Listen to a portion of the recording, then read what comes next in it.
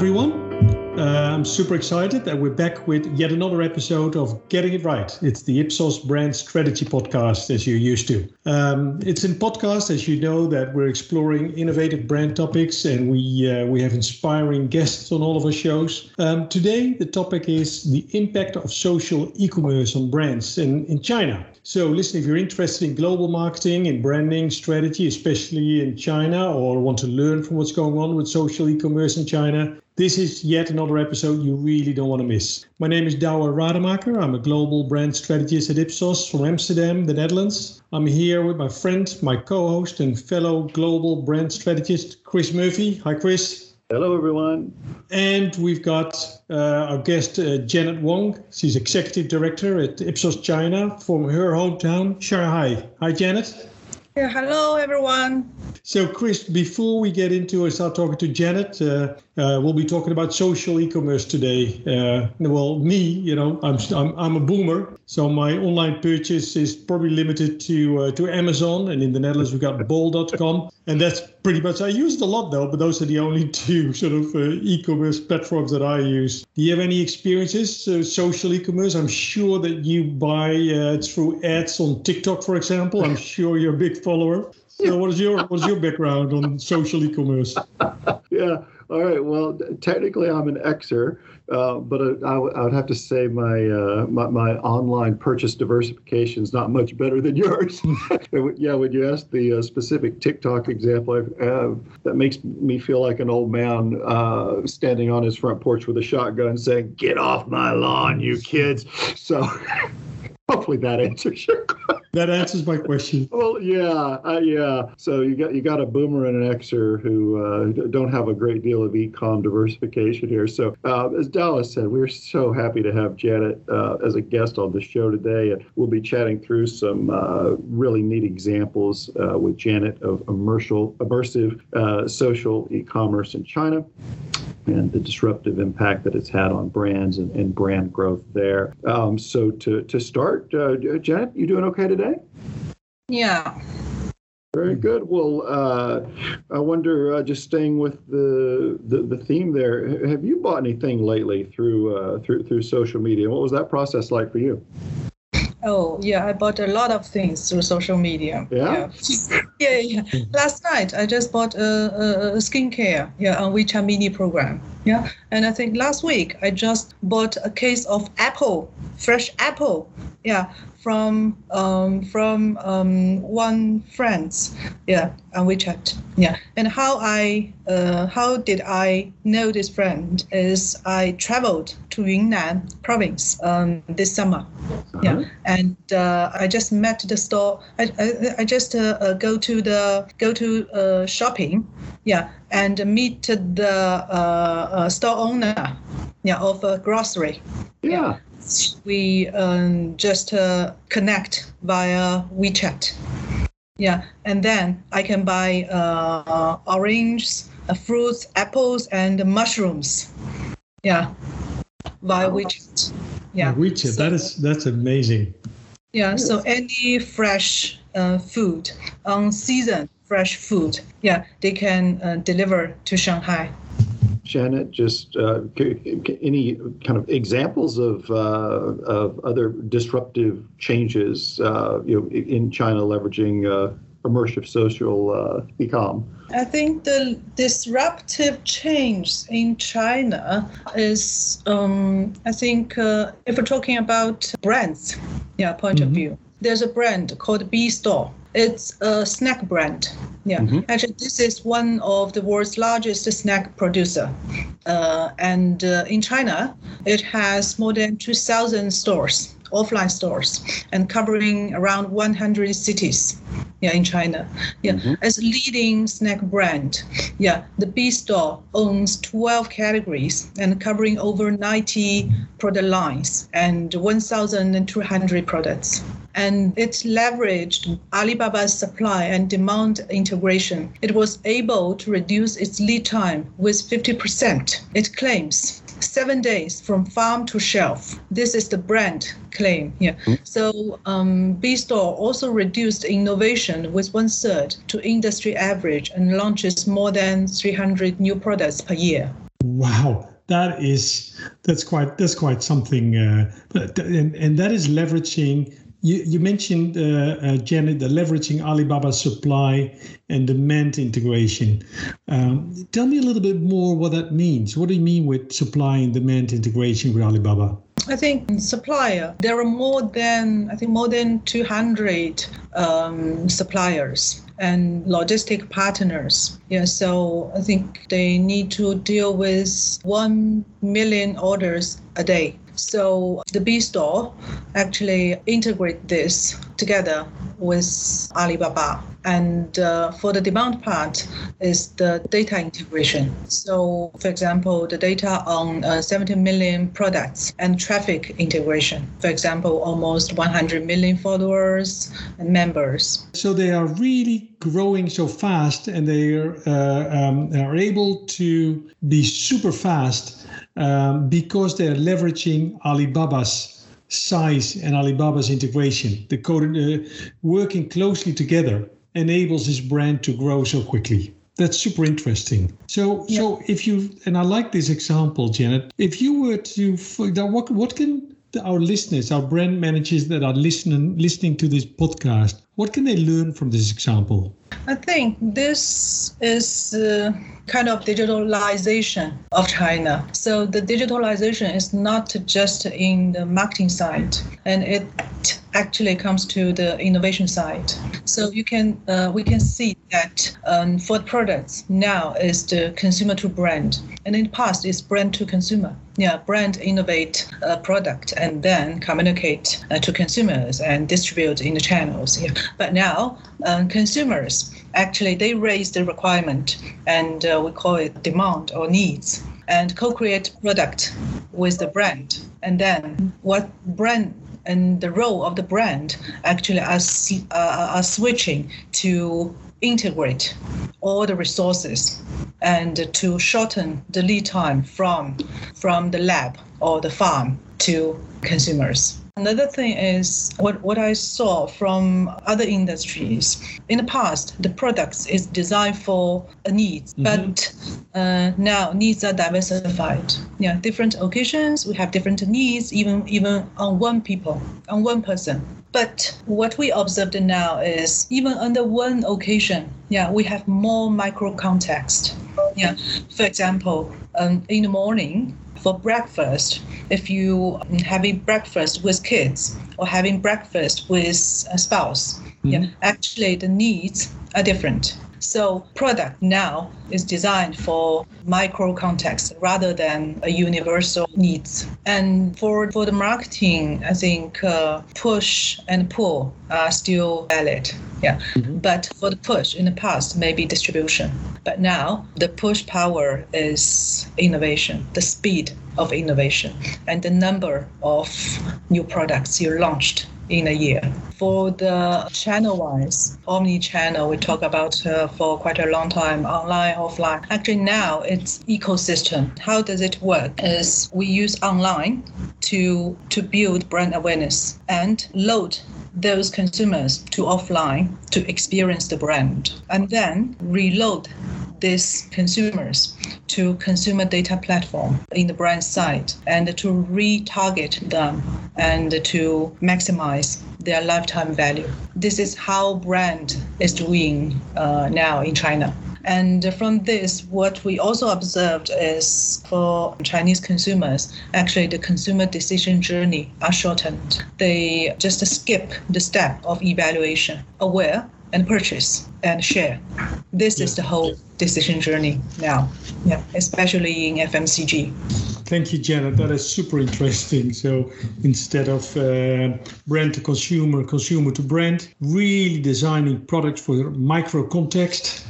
You talked about the power of push and pull, omni-channel, shorter and simplified CDG, consumer decision journey, but really it shows the importance and the power of innovation and really understanding and almost sort of one-to-one marketing. Can you share us another example maybe that you can talk about from China? Yeah, I think that is L'Oreal. I think L'Oreal is quite advanced in digitalization in China. So first, it combines Alibaba's online browsing, consumption, payment, and feedback data on beauty products, and with L'Oreal's target consumer and operation data, as well as information derived from more than 30,000 websites every day. They have a full digitalized information system, comprehensive. Wow. The company generates insight about consumers to identify 8 customer segments based on characteristics such as demographic, interest, social behaviors, and online shopping behaviors and offline transactions. Actually, they generated these 8 customer segments together with Tmall. Okay. Yeah, and with that segment, they can do micro-targeting. And finally, we see that L'Oreal splits content into elements used for individualized marketing. They are quite advanced in micro-targeting. And this actually helps companies better target consumers and is supported by data accumulated in the Alibaba ecosystem. And L'Oreal deploys individualized marketing to micro-segments of customers. This helped the company achieve a click-through rate that is 50% to 100% higher than the industry average, and boosting sales through conversation rates that are about 3 times higher than before. Wow, that is an impressive story. Now, just maybe shifting gears just a bit. Janet, if we think about another big trend in China, sales via live streaming. Do you mind just explaining a bit about that concept and maybe give us another example in that realm? I think live stream actually boomed during the COVID quarantine, and now actually it shapes consumers' purchase behavior. For example, it established as an important purchase channel. Meanwhile, it's also a very important trigger of unplanned purchase. And especially for something new. It's also an information channel, very important information channel for Chinese consumers now. And Janet, why would you say consumers in China are moving in such a big way to live streaming? I think the reason behind is far more than just finding a best deal. First, just what I mentioned, they want to be informed. Is a very big reason, for Chinese consumers to. But Janet, sorry to interrupt. I would tell me again. Maybe a silly boomer question for me, but what is live streaming really? Like who live streams? Is it brands? Is it stores? Is it influencers? Give me an example of what should I think about when I hear the word live streaming?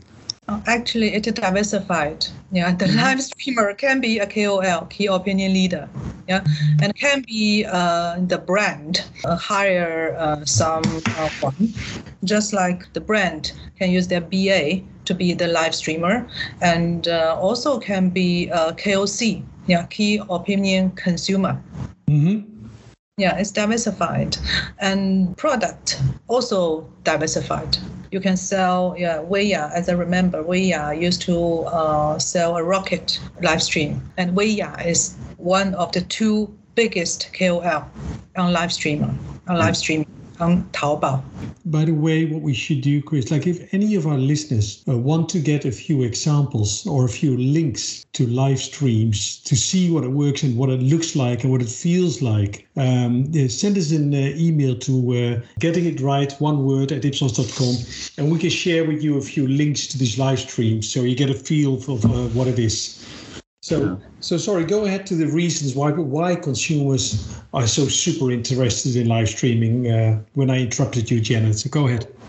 Yeah.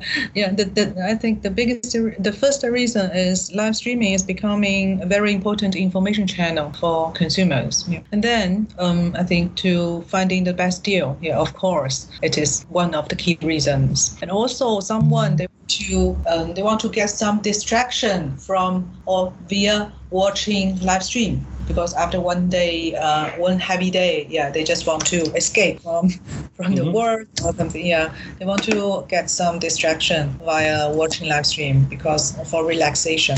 And also, someone feel that the live stream can bring some fresh experience to open their eyes and stimulated by new brands, product, new experience. And someone, they are attracted by the celebrities, the favorite celebrities. Of course. And someone, they just want to be in the loop of what everyone else is talking about.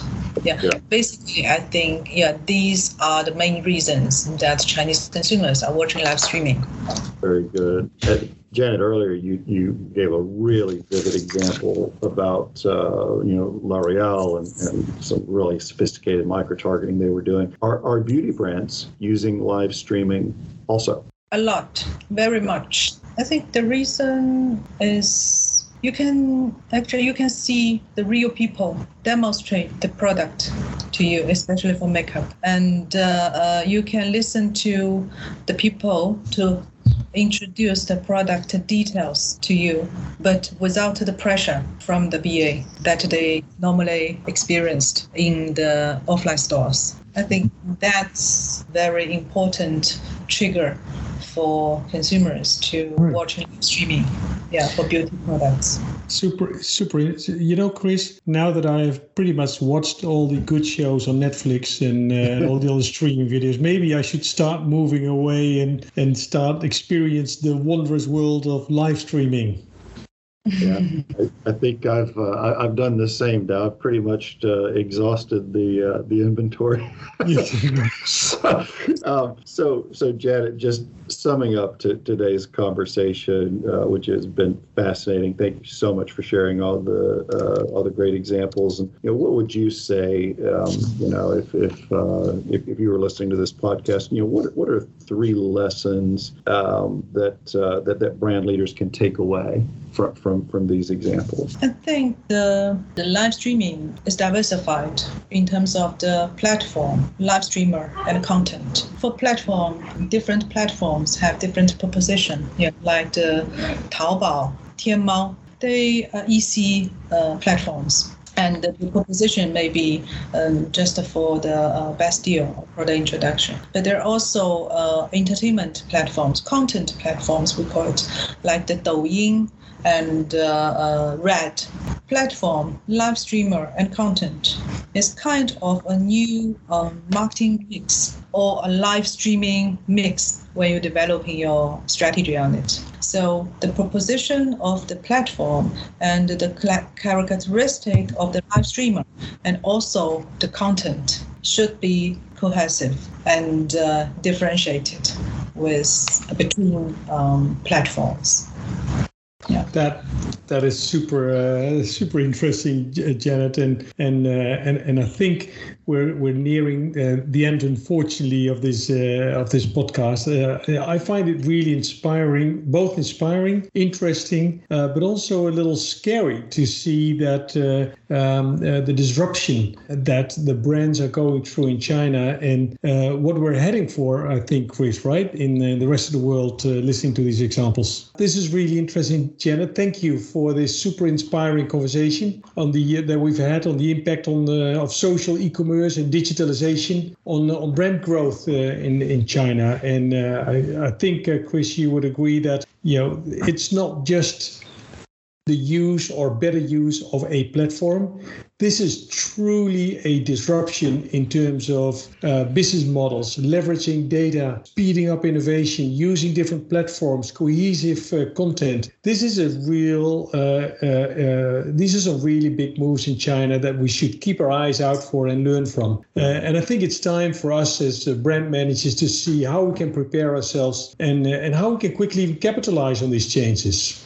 Absolutely, and thank you so much, Janet, for sharing these stories with us. I think our listeners have learned a lot. I know I have. Thank you.